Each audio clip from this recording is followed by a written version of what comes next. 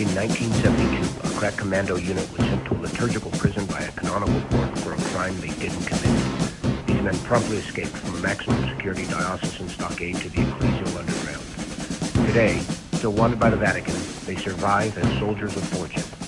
If you have a problem, if no one else can help, and if you can find them, then you should listen to Liber Christo War College.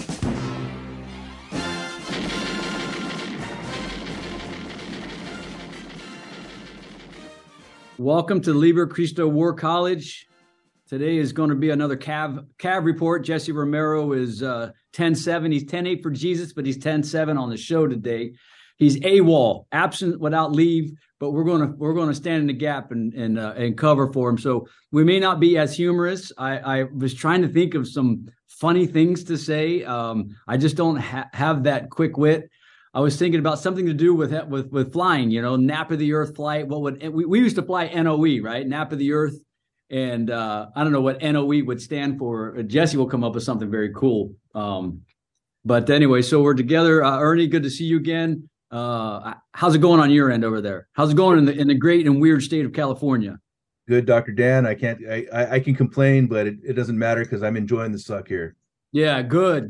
Here's what I say about complaining. I don't tell people about my problems because 90% of the people that you tell don't care. And the other 10% are glad you got them, right? So I don't care. I try not to tell about my problems. So we're Nap of the Earth flight. We are Chalk 1, Stick 1. There's only a handful of listeners that understand what Chalk 1, Stick 1 is. Chalk 1 is the very first aircraft. Stick 1, the very first guys loading that aircraft to jump out of it. So we're going to have an airborne theme today for whatever reason.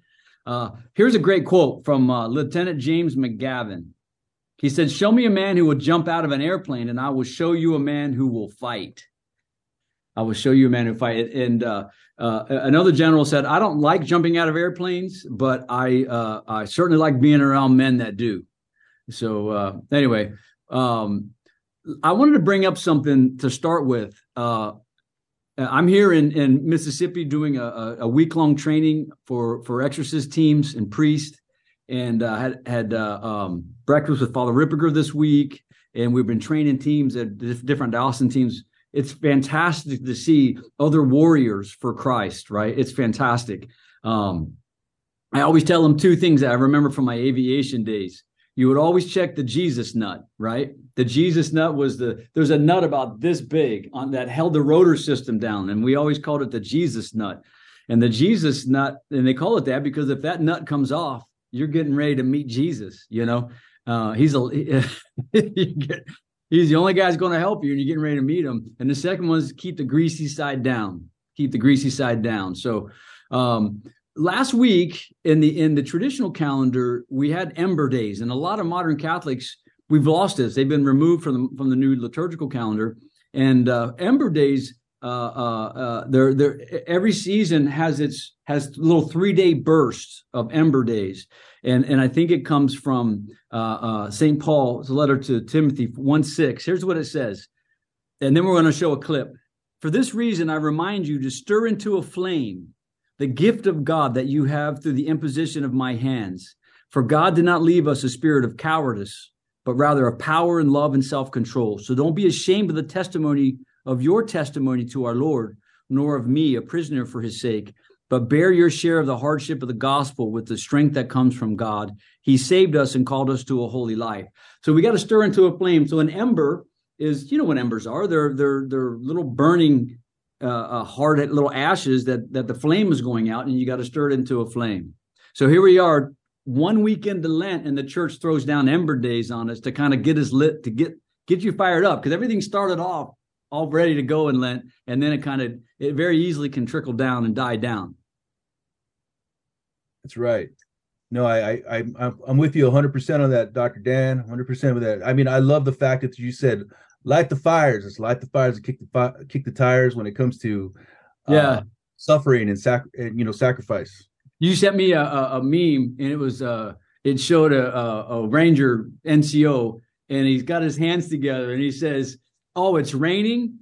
That's great. Let's skip chow and go for a run, and we gotta do that. We gotta get motivated. So let's show the first clip and kind of talk about how we can use what we learned in the military motivation, how that applies in the spiritual life. So Richard, if you could play that, it's about a 3-minute clip, but it's worth the watch. And if you don't have the video, go back and watch the video, but listen to the words.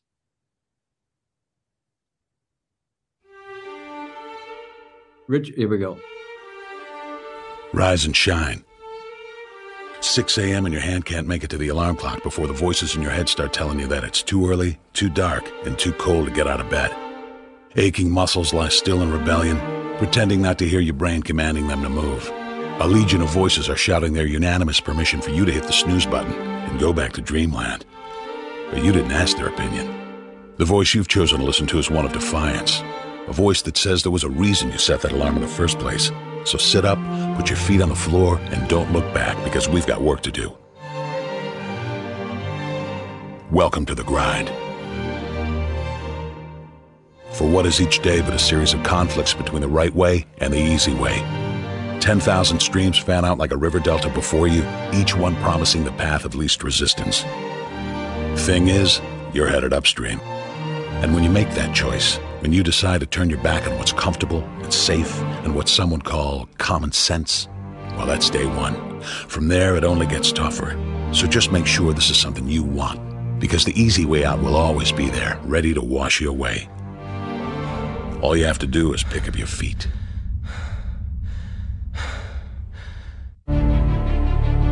But you aren't going to, are you? With each step comes the decision to take another. You're on your way now, but this is no time to dwell on how far you've come. You're in a fight against an opponent you can't see, but oh, you can feel him on your heels, can't you? Feel him breathing down your neck. You know what that is? That's you. Your fears, your doubts, and insecurities all lined up like a firing squad, ready to shoot you out of the sky. But don't lose heart. While they're not easily defeated, they are far from invincible. Remember, this is the grind, the battle royale between you and your mind, your body, and the devil on your shoulder who's telling you that this is just a game. This is just a waste of time. Your opponents are stronger than you. Drown out the voice of uncertainty with the sound of your own heartbeat. Burn away your self-doubt with a fire lit beneath you. Remember what we're fighting for, and never forget that momentum is a cruel mistress. She can turn on a dime or the smallest mistake. She is ever searching for the weak place in your armor, that one tiny thing you forgot to prepare for. So as long as the devil is hiding the details, the question remains, is that all you got? Are you sure? And when the answer is yes, when you've done all you can to prepare yourself for battle, then it's time to go forth and boldly face your enemy, the enemy within. Only now you must take that fight into the open, into hostile territory. You're a lion in a field of lions, all hunting the same elusive prey with a desperate starvation that says victory is the only thing that can keep you alive. So believe that voice that says you can run a little faster, and you can throw a little harder, and that for you, the laws of physics are merely a suggestion. Luck is the last dying wish of those who want to believe that winning can happen by accident. Sweat, on the other hand, is for those who know it's a choice. So decide now, because destiny waits for no man. And when your time comes and 1,000 different voices are trying to tell you you're not ready for it, listen instead to that lone voice of dissent. The one that says you are ready, you are prepared. It's all up to you now. So rise and shine.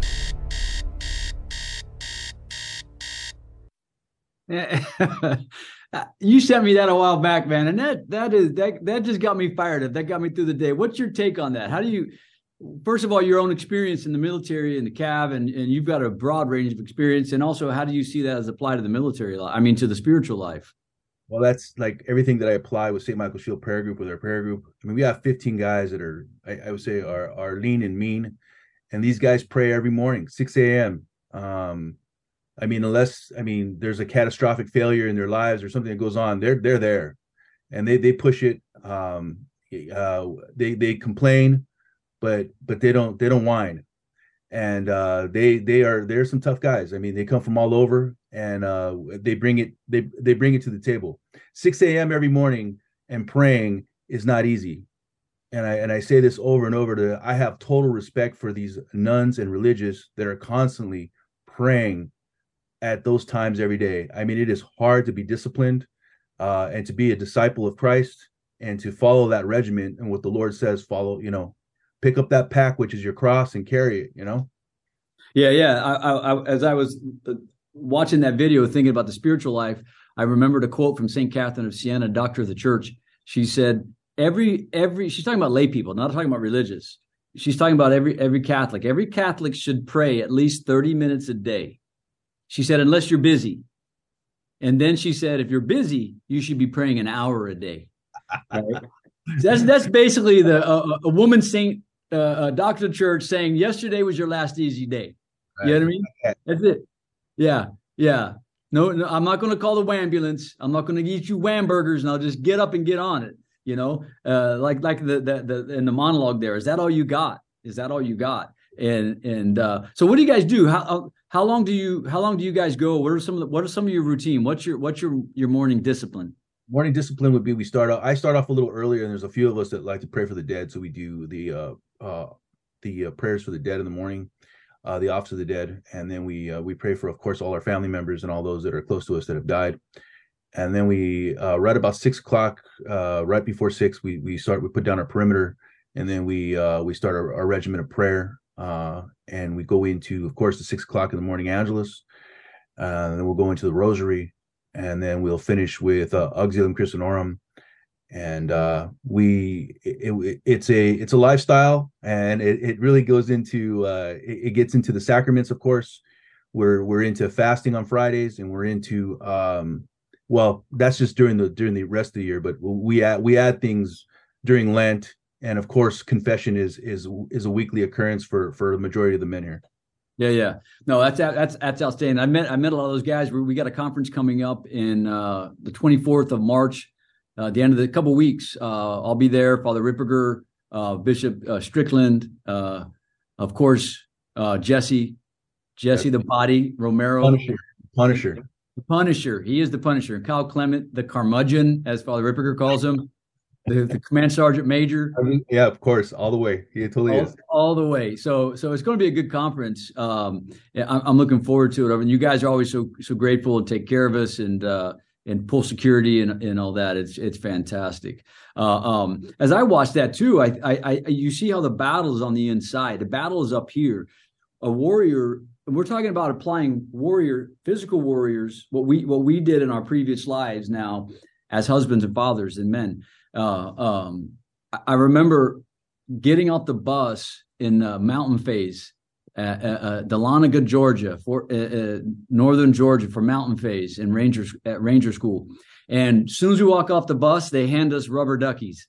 And you remember the rubber duckies. That's an exact replica of an M16, the same weight, same everything, and they start doing rifle PT, and it doesn't seem like much, but what were those, about 15 pounds? And you're doing this, you're laying on the ground doing flutter kicks, and it's raining, and humid, hot, muggy rain, Georgia, August, and as soon as then we're starting to do rifle PT, and it goes on. They tell us from the beginning, we're not leaving here until 5 of you quit. We're going to stay here. And this went on for a long time. The first guy broke around 30 minutes in. You just hear, all you got to do is stand up. You just stand up, and we'll escort. We're going to give you a personal ride back to Fort Benning. All you got to do is stand up. But 5 of you guys are going to quit, because I know that there's 5 guys in here that are ready to quit. And I was like, oh man, this is going to be a long day, because I ain't going to be one of the 5. This is there's going to be some blood on the field, but I'm not going to be the guy. And so 30 minutes, an hour later, another guy goes. We're 5 hours into it. 4 guys have now quit. We're about 5 hours into it. It's getting dark. Okay. We got there late afternoon, early afternoon, around lunchtime. So they make sure they were good and hungry. Right. And then we're there 5 hours, 6 hours, and nobody's breaking. And I remember the last thing I remember is doing flutter kicks with the M16 up here, doing flutter kicks, right? And the guy next to me I just hear him mutter an expletive of desperation under his breath, and I thought, come on, man, just keep going with that. Go with that feeling. And I didn't know the guy. He was just a guy on the bus, and he just said, screw this, I'm done. And he stood up. And he said, here, right here, Sergeant. And here they come over. Very nice gentlemen, Ranger instructors, black hats. Come on. Okay, thank you. Come on. And then, okay, the rest of you fall in. And that was it, you know. But how do we do that in the spiritual life? You guys at St. Michael's are doing that. You know, you guys are battling it out and really showing that this is what you got to do. Here's what we found with Liber Christo and part of our methodology with Father Ripperger and Kyle and the development of this protocol, that the demon responds to the imposition of order as much as to the discipline. I mean, as much as to the prayers themselves, right? You can be the best shooter in the world, right? You can be a hillbilly in Kentucky and can shoot a squirrel from 1,000 yards out with a musket. But if you're not disciplined, you're going to get taken out in battle. So it's not just, people get superstitious. I want this special prayer. I want this special prayer. You got to lay the foundation. You got to remember the analogy, breathe, relax, aim, squeeze, right? Brawls. That's how they got us to remember the shooting sequence. You have to put your body in position, and you have, by doing the right things, and reinforce that. When I was a pilot, man, we just moved the controls. I would sit on a toilet with a plunger in my right hand and a broom on my left. And I would just do this, because every time you move one hand, you move the other hand. Every time you move your feet, your right hand goes up, right foot down, left arm up, left foot up. And you're just doing this. You did it for hours. Your body has to remember. Now we'll do this. You and I did these crazy things as soldiers in man's army. But why do we go to church and we have a sugary Jesus, as you call him.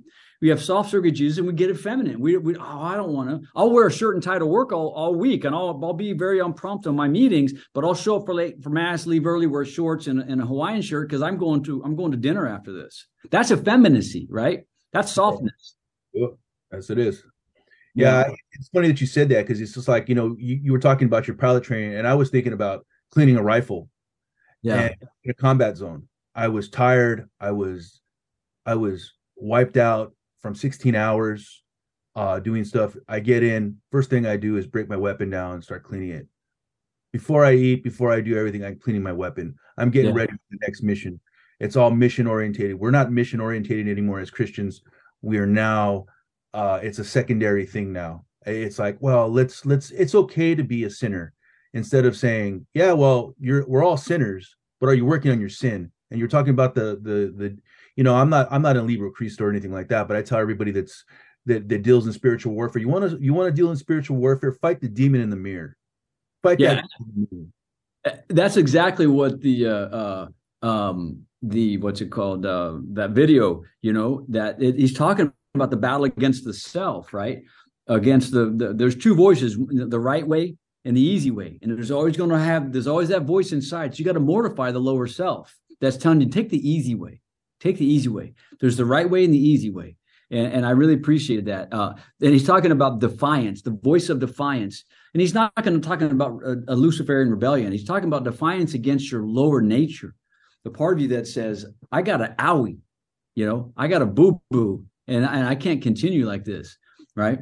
You take Ranger candy, remember did you ever have Ranger candy? Ibuprofen? Every day. I still do. My wife asked me, why do you always take so much ibuprofen? And I say, because it works. I mean, ibuprofen and Motrin. Sometimes certain flight doctors would give you Motrin, but usually it was we called it Ranger candy, ibuprofen, and you just kind of drive on, because the minute you start giving into those softness, it doesn't, again, we hear this complaint in the modern church. Here's what they say. I was teaching at the Pope Leo Institute, which is the trains exorcist, and I was working with the lay teams, and we're going over why we need to develop virtue, have discipline in your prayer life.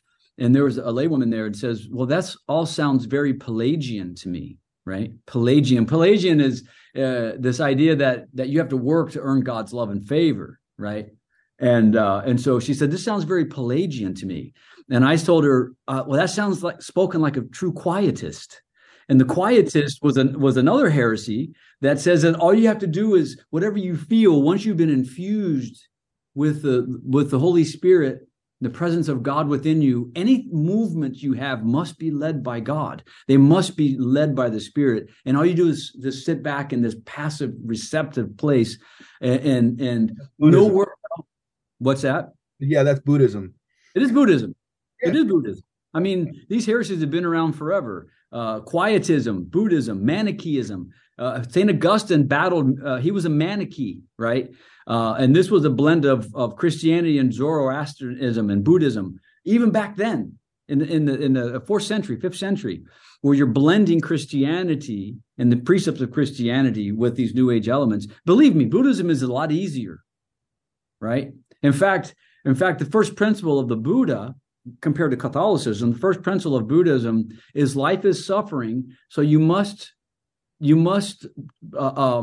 prayer is so that you can receive, you can go to a transcendental state and transcend the suffering, right? Think about that. You transcend suffering versus what does Jesus say? If you want to be my disciple, you're only got to do 3 things, right? Deny yourself, pick up your cross, and follow me. And if you look at even the Greek construction says the way the Greek is written in that, it implies all 3 at all time and ongoing. These are the 3 conditions of being a disciple. Whereas this quietist, modernist, this effeminate, all you have to do is you can avoid suffering. And that's the problem when we have an emotional Christianity. We equate our emotions with our relationship and our standing with God. If you do that, the demon can easily mimic that. And nowhere in tradition is our own emotions in any way indicative of our relationship with God. We know our relationship with God sacramentally, whether we feel it or not, Love it. Yeah. So what's the reaction of your guys in the group when I mean, are you seeing good positive fruit in their marriages, in their homes? Absolutely. I think it's one of those funny things, though. Once you start praying every day, you do start getting a little kickback, and they start seeing certain things in their lives start happening, and they get a little bit of pushback on different things. But when I start telling them, these are the spiritual works of mercy. These aren't well, I think we're going to a break right now, aren't we? It looks like it. Go keep. We're good. Okay. Yeah, keep going. Yeah, I think we're going on spiritual works of mercy. So, it's all these things. So we counsel we counsel these people that are doubtful. We're, admonishing the sinner in our groups, but we're talking about in a way that it's sin. That's why I said if we look at ourselves, that's the demon in the mirror that I'm fighting. I'm fighting that guy right there. He's a knucklehead. He wants to do everything stupid. He wants to eat what do you call it? Stupid soup. And for dessert, dumb donuts. Yeah, because exactly.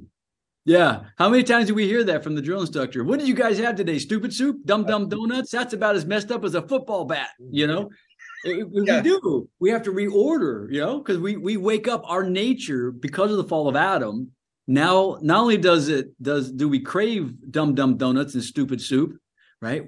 We have a daily dose of it. We have to militate against that. And this is why we have Ember Days. This is why we have, this is why we have to rise and shine. Welcome to the grind, as it says. And we know they're just changing the words suck to grind because they want to be nice, But we would say in the military, welcome to suck, and embrace it. Embracing the suck. And how do we translate that? How does that translate to us? It means you have to embrace your cross, right? Yeah, that's like that. It's just like your new backpack, your friend you got to carry everywhere you go. No, that's a pack on your back is that cross. And if we could look at it that way, it gets heavy when you got to carry a pack. I know my back is smashed from having to work, carry one up and down mountains. And now I carry my cross, and it hurts sometimes. Yeah.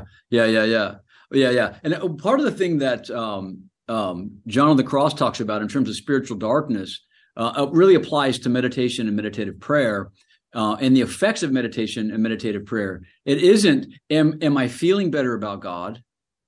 Is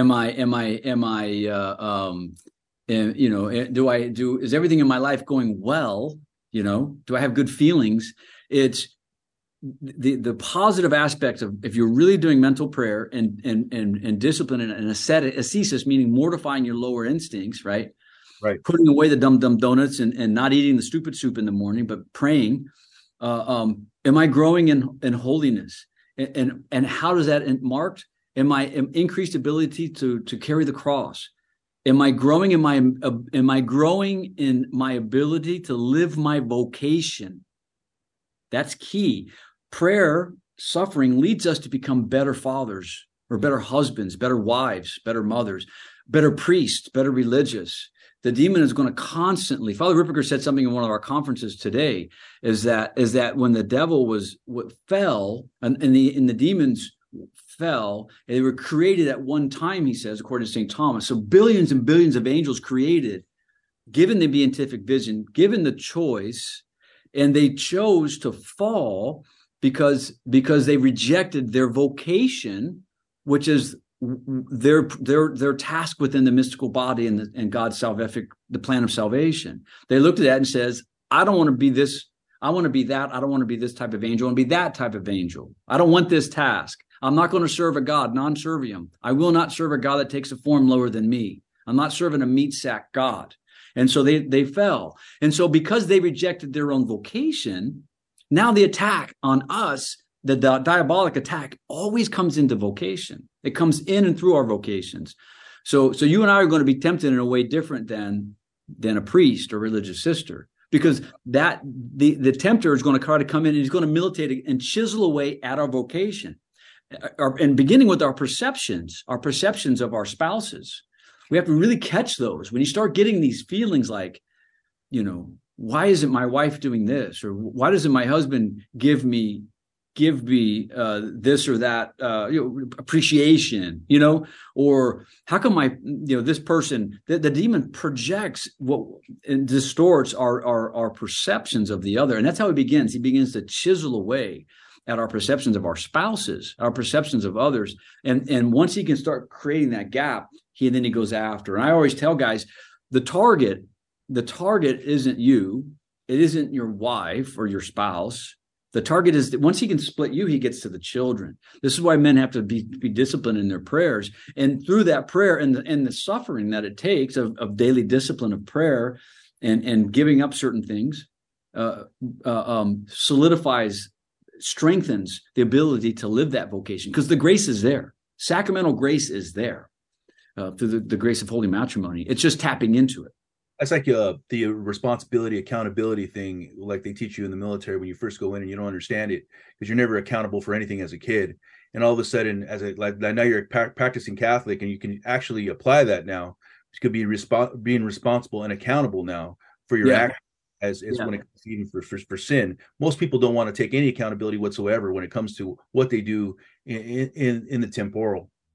Yeah, exactly. In Scripture, it says we will be held responsible for all that we have done in the body. That's why and the fathers of the church say it's because Adam and Eve sinned bodily, then they have now because Adam and Eve have sinned and used their bodies in the original sin. Now that now our bodies now become subject to the devil. All right, going on a hard break. We'll be back right after this.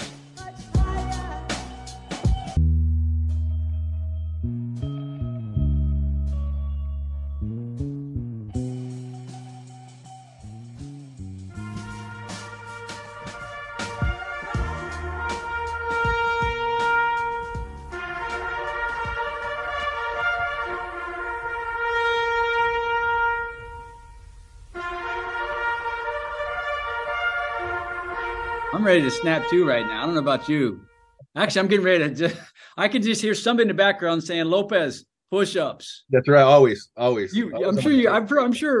sure people thought your first name was Lopez and your last name was push-ups. Yeah, no, absolutely. It was said really nicely. They knew, they said, I know you messed up somewhere today. Yeah, somewhere along the way. You have messed up. If anybody deserves to do push-ups, it's Lopez. Absolutely. All right. Speaking of guys that need to do more than push-ups, I'm going to read this article just, so we can see where the culture is going. Okay. And now we have to understand, why do we fast? Why do we pray? Why do we mortify ourselves? Beginning first in our vocations, our families, but also this is how we wage militancy by using our bodies. As St. Paul says in Romans 12, make your body a living sacrifice. Do not conform yourself to the spirit of this age, but be a living sacrifice, right? Offer your bodies as a living sacrifice. So this is, St. Peter, we are a royal priesthood offering sacrifices to God. So why? Okay, I'll give you I'll give you a couple examples. Not that we have to show the practicality, right? All right. This is Democrat chair. This is in Massachusetts. Local chairman of the Democratic Party resigns, because he said disabled babies should be aborted to cut school costs. This is part of this is where we're headed column. Chairman of the local Massachusetts Democratic Committee has resigned after he suggested that unborn babies with disabilities should be aborted because they are a drain on the public school funding. The guy's last name is Hugo. He resigned as the chair of the Framingham Democratic Committee in Massachusetts on Thursday after a backlash continued. His statement shows he clearly had no understanding about how insensitive it was to suggest that disabled babies be killed in abortions just to cut costs. Again, we're moving. The battle is on. The battle is on. As abortion is getting limited in some states, the states that have abortion are getting over the top. They're moving into infanticide. He said, here's what he said. I've apologized profusely too many times, but it seems obvious to all objective observers, obvious, right, that there is something unusual about this particular crisis in that it has an extraordinary life. Time will tell as to why this has become a literally international story and why it's been amplified by the chair of the Ashland Republican Committee. So he's just blaming it. This is just this is politics. Is this state going to cover the cost of special education for Down syndrome affected child? He asked. How much does the Framingham Public School Department pay for unreimbursed special needs school transportation, specialized education, and durable supplies?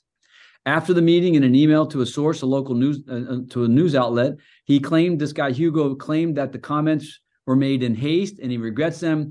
He also asked the news outlet not to run an article about him, arguing it would only cause additional harm. Yes. And so later in the article, it mentions Margaret Sanger, who was one of the first to really develop this. Well, it's called utilitarian ethics. And here's what Margaret Sanger, the founder of Planned Parenthood, said. She was a eugenicist, right? She said, certain groups, especially the poor people with disabilities, were unfit and should be weeded out of society. Their lives are hopeless repetitions, she wrote in 1925. All that they have said has been said before. All that they've been done is done after before. Such human weeds clog up the path, drain up the energies and resources of this little earth. We must clear the way for a better world. We must cultivate our garden. Listen to that language, garden. That right? Unbelievable. She also said, by the way, we need abortion. She also said we need abortion to rid the planet of the brown and yellow menace. She says, and that's public knowledge. People have gotten in trouble for saying that. Can you imagine that? But she actually said it as part of her eugenic program. Absolutely disgraceful. Not surprising, but just disgraceful. And I just wanted to shed the light of truth on it, and just want to get your take on that article. Well, I right away the first thing that hit my head was, is this like total euthanasia? And this is what are we in Nazi Germany, where we're starting to take out our own babies now because they're malformed? But if we think about what's going on, really go back to ancient Greece, go back to the old Romans, the pagan aspect of it, where they used to, if there was a deformity in the babies, they would offer it up to their gods and leave it on a stone somewhere. And of course, who came along and picked them up? The Christians. Yeah. So this is not said anymore. This is not PC enough for everybody. But as warriors, Christians have always been there to save lives. Yeah, that is a great snag from history. You're absolutely right. I forgot about that. They would abandon, again, societies without God falls into utilitarianism. You know, it was said the Spartans, and look, we all love the Spartans because they were a warrior culture. But how did they become a warrior culture? If you were born with a defect, you were cast out. Right. You were thrown out. Right. You were thrown out of the culture. I mean, you were thrown out to die as an infant, left to die. Philosophically, this is called utilitarian ethics or consequentialism. Consequentialism means it's a rightness or wrongness of an action is based upon the consequences and the accumulated, the scale weighs out. Is society better or this one individual better? Right. It's also hedonistic. So here's So here's what they say: the greatest good is not based on God or natural law, right, or man's innate dignity. The greatest good is what will help the greatest number of people. So what are their principles? Pleasure and happiness are the only things that have intrinsic value. Think about that. Pleasure and happiness are the only things that have intrinsic value. And to have pleasure and to have happiness, we need public money, right? We need to have enough of other people's money, because it's not their own money that they're spending, these progressives. It's our money. Small businesses and taxpayers, they need other people's money. And so pleasure and happiness are the only things that have intrinsic value, versus we have intrinsic value because we are human and made in the image and likeness of God. And so actions are right to the extent that they increase happiness and pleasure, and actions are wrong to the extent that they decrease or increase unhappiness and a lack of pleasure. This is straight up diabolic scene. You're looking at a culture, as Father Rippergard said today earlier in our conference. He said that society, by and large, is our culture, our society, our government are suffering from mental illness, and you're seeing this, and you have this societal mental illness, and now the demon is just projecting some of the most evil stuff. I mean, you actually have heads of political parties, in this case, the Democratic chair, advocating for euthanasia, killing children, because what's next if they don't have blonde hair, blue eyes? Do we kill those babies? Do we kill those babies if they do? Do we kill we just, did you see this? Who was it? Was it the Kardashian that cryogenically froze multiple embryos because they were male and she wants a female? I believe it was, I think it was one of them that actually did that. It was crazy that they're looking, they're looking for a female, so they wanted that was just nuts. Yeah, absolutely insane. So it's, again, utilitarian ethics. This is what we're up against. So we can't just wring our hands. You know what I mean? We can't just wring our hands. We have to say, what are we going to do? Now, the guys in the pro-life movement, those guys are out there battling, they're out there tearing it up. And this is all part of it. And these guys have seen this coming, so you have the states like Massachusetts and New Mexico, for example, that abortion is still legal. And they're not only getting a flood of abortions from other states, they're getting abortion funded by their own state, and abortion. Let me see if I find let me show you what the great state of New Mexico is doing. So they're going beyond. They're not just saying, okay, great, we have the woman's right to choose, we respect life. When you drive in from Texas through southern New Mexico, there's 2 billboards welcoming you. It looks like, and it says "Welcome to New Mexico," where it looks like an official one from the state, where your abortion is safe and legal.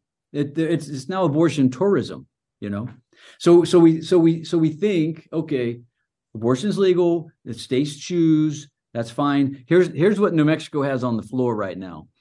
This is an article that was an email sent out to the pro-life community. House Bill 7 is an infanticide bill, right? Mirroring the California infanticide bill. Because you guys, it's the coast that are bringing it into the interior states, right? Oftentimes it's the West Coast and the East Coast. So yesterday in a party line, this was from 2 days ago, the Senate Judiciary Committee passed a radical HB 7, which mandates that public institutions and workers facilitate and participate in sex reassignment procedures and abortions. Okay. Additionally, New Mexico's Alliance Life, Elisa Martinez, who's a fantastic human being, by the way, and a warrior, who tried to run for Senate, by the way, and was not supported by the Republican Party for whatever reason. She's a great woman. Testified that this allows for infanticide for babies who survive abortions, or even denying medical care for sick babies up to 28 days post-birth.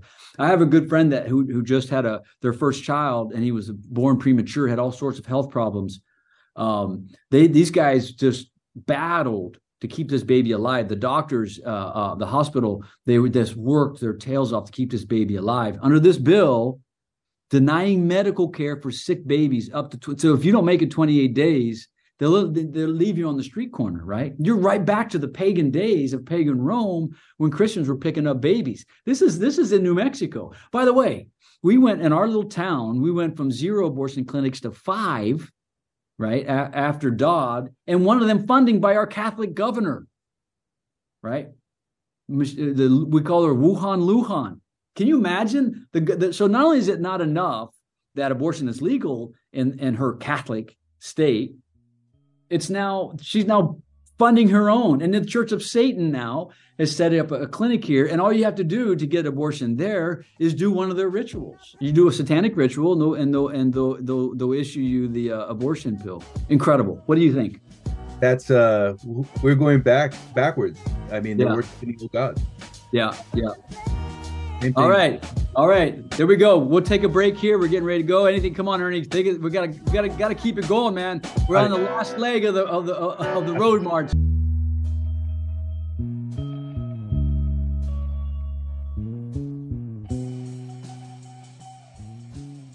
Okay, good. We're going to finish with that.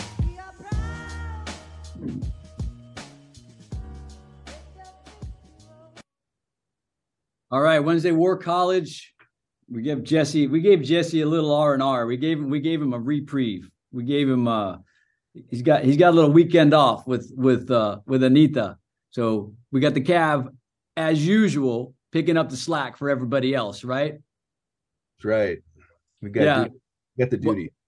What's that? You got the duty, sir. We're on duty, man. We're on duty, right? This is part of the airborne creed, isn't it? You no matter how dull the duty, you're going to do the job. You're not going to complain. All right. The last thing on this New Mexico bill, opening up a school-based clinics, which will pay to give out contraceptions to children, the abortion pill to children. Imagine that. You can't give them aspirin without parental consent, but you can give them an abortion pill. This is how distorted we are. And there's even a couple of Republicans, State Senator Kiernan, Neville, and Diamond voted for this. And this also, of course, once it's established, it opens the pathway for children that want to have gender change surgery, a gender affirming healthcare, as they're calling it, which is just diabolic. So, and now we see the slide in culture, right? We see the slide in culture, which is again the need for us to go back to what we say at the very beginning. Welcome to the grind, man. Get up, get on it. Yep. Wake up, not just wake up physically, hear that alarm, hit it. And maybe one of the best Lenten things that you could do is just make the commitment when the alarm goes off to get out of bed, not to feel sorry for yourself. The very first thing in the morning, that first thing in the morning, the first act that you do is hit the snooze, right? Your first act is a little bit effeminate. It's a little bit of self-pandering, right? That's right. Get up an hour earlier. Yeah, exactly. All right. So one last thing before we wrap it up on this last segment. Here's an article you sent me, and I want to get your take on it. Mexican bishops will ask Pope Francis to include Mayan rites in masses. The Diocese of San Cristobal in southern Mexico will send Pope Francis a proposal to include indigenous Mayan rites such as dance, music, and the participation of women in Catholic masses. Because, of course, women don't participate in mass at all right now, right? That was sarcasm. Sorry. I mean, what are we talking about? Women run the church. It's crazy to say we need women to have more power. This is the second proposal of these characteristics that arises from Catholic ecclesial community. The first on native peoples came from the Republic of Zaire in Africa, blah, blah, blah. The liturgical adaptations were aimed at uniting communities, respecting their value, taking into account the culture of the native peoples, is what the bishop says. During Holy Week, this is what it says, and this is a secular article. This isn't a Catholic news agency. During Holy Week, this fusion of Mayan and Catholic traditions becomes even stronger as town folks prepare statues of the Virgin Mary and Jesus for ceremonial processions that took place on Good Friday, Holy Saturday, Easter Sunday. Jesus in the Mayan religion is very special, said Dolores Ratzan Pablo, a trilingual Mayan Tezuquil woman active in the community who has also lived in the United States. She says, we save a piece of corn, and they go talk about this earth ritual that they do. And they believe that when a person dies and buries, he or she is transformed into flowers. And almost at the same time as these ceremonies, the statue of indigenous Mayan demigod Maximon is carried on the shoulders of members of his confradia or brotherhood. This person known as the Telenel carries the revered statue of Mayan deity Maximon from his chapel into the courtyard below the Catholic Church and follows the statue of Jesus with almost dance-like movements. The Telenel serves as Maximon's symbolic horse. So I'm going to give you my theological opinion, and I'd like to get your opinion. This is, again, we talk about a couple of phrases, theological, lex orandi, lex credendi. As we pray, as we worship, the law of worship is the law of belief. So as we pray, we believe. And so we see this syncretism is a fusion of religious beliefs and practices. So as we pray, we believe. And so we're seeing pagan elements. They're asking for pagan elements to be reintroduced into the Catholic liturgy. I can't help but think of when Our Lady of Guadalupe appeared there. What did the Mass look like? Yeah, I'm sure it was traditional. I'm sure it was the Latin Mass, because that was the only Mass. So what did that? You know what I mean? Absolutely. And it converted in the same year that the Protestant revolt. 6 million Catholics severed themselves from the body of Christ in Europe. 6 million went over with Luther and his group. 8 million indigenous peoples in Mexico were baptized in the same year. Right. The way I look at it, Our Lady gave us a net of 2 million. Right. And it spread the faith into this continent, right? And now we're seeing this, as you and I've talked about, demons are territorial. As we're losing the power, and another principle is ex corde ecclesiae, ex opere operantis ecclesiae. So as the power of the church is in the spread of the gospel is kind of based somewhat on the not just authority of the church, but the holiness of its hierarchy and its members. But what do you think when you sent this article? What did you have in mind? Well, when I read it, what hit me was the fact is they're opening. It's basically saying we're going to open the door to the old gods. We're going to open this way to what was going on before. And I think the trick was, didn't they just pass abortion? Didn't they just, the stuff going on in Mexico now, isn't that became a new issue there? So through that and through the killings of the cartels that were going on there, these things are going. What is happening is it's ushering in the old ways, and it's bringing in the inversion of what we were growing up with, what we grew up with. Yeah. So you're again. I was just over in Germany last year, and now in Berlin, there's a church, St. Peter's Church, has been torn to the ground, and in its place is built a multi-faith worship space. Right. I mean, so to be, and I've said this many times, to be post-Christian, there's no void. Nature and supernature abhors a void. To be post-Christian is to be neo-pagan. Right? So we have to understand. Even I was doing some reading and research on the Gerasene demoniac. When Legion says to Jesus and begged him not to drive him from this territory, right? Demons are territorial. You could read it as from my command, my post. This is my post. It's the same word as military post. This is your post over here. Sergeant Lopez, this is you and your unit, this is your post. And so the demon is very territorial, not wanting to be driven from his post and into the abyss. And so we're seeing pagan religions resurfacing where Christianity now is either weak or moving away. Now, isn't that the same as what was going on with the Pachamama and what was going on in the past when we're bringing these pagan traditions into our church, the synchronistic practice, and it festering and opening doorways within our own world now, which is starting if we look at it spiritually and not looking at it temporally, look at the effects. Look at what we're reaping now. Yeah. When you get again, we're just a couple of cav guys. You know what I mean? We just report back what we see, and it's up to the command. As I always say, I'm in sales, not management. That's what the cav does. We're trying to give a clear picture of the battlefield, and this is kind of what we see. We're seeing this resurgence of paganism, and they can call it utilitarian ethics, eugenics, and these nice words, but it's just human sacrifice again, which the Mayans were known for. Right. Think about what Trump did. And I'm not saying he's my favorite guy, but I like him. I'd vote for him again, right? His first act as president was to strike down the Mexico City Accord, which was the U.S. is paying for abortions worldwide, right? Which is a center in Mexico City, and here we see a resurgence over here of now this temptation to blend in. In the name of enculturation, we want to reach people, right? But didn't Jesus say, "I'm the same yesterday, today, and forever"? Right? It's the same evangelization. That doesn't mean you have to learn English. No, you learn Spanish and you go evangelize down there. Or whatever. You meet the people where they're at. This is a principle from first century Father Irenaeus called condescensio.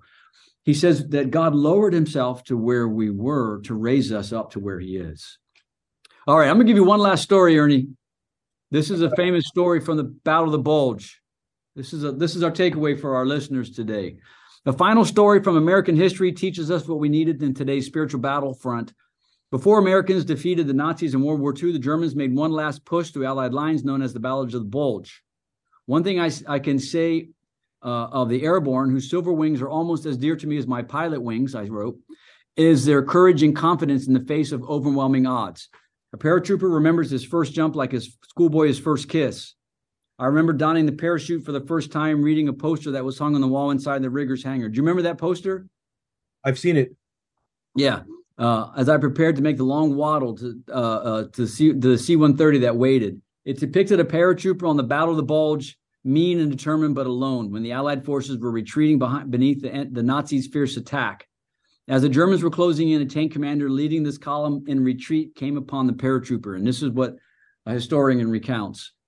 There they found a lone soldier digging a foxhole, armed with a bazooka and a rifle, unshaven and filthy. He went about his business with stoic nonchalance. I think Richard has the picture to put up. They pulled up to him. This is a tank column, and he stopped. He didn't seem to care about the refugees. He says, "If you're looking for a safe place, just pull that vehicle behind me." And the guy asked him, "Who are you?" And the guy just kept digging. He said, "I am the 82nd Airborne, and this is as far as the bastards are going." The men on the tank destroyer hesitated. After constant retreats of the last week, they didn't have much fight left of them. The paratroopers' determination was infectious. "You heard the man," declared Rogers. That was the tank commander. "Let's set up for business." 20 minutes later, 2 truckloads of GIs joined the little roadblock. All through the night, men trickled in. Their defensive grew stronger. Around that single paratrooper was formed the nucleus of a major strong point. So we have any spiritual paratroopers out there, right? That's what it takes. I am the 82nd Airborne. Remember what Queen Esther said when she was confronted with annihilation of her people. And I know. She said, "No one's coming. It's up to us." And no one's coming. It's up to us. You were born for such a time as this. No one is coming. It's up to us. Explain that phrase. No one's coming. So it's up to you. You're the last guy left in your unit. Dig in. What does that mean? That means that there's no one. You're not going to get any help. There's not going to be any assistance. You're not going to get anybody that's going to come to save you. You got to save yourself. So die in a pile of brass. That's it. I love it. All right, there it is. I hear the music followed by the Apache chatter. I appreciate you tuning in. Ernie, thanks for coming with us, and we'll be back on soon. We'll see you hopefully next week. We'll be back, and God bless you all. And I appreciate you, Ernie, and I appreciate our friendship. And take care. Good to be here, sir. Yeah. Thank you. Thank you for your time.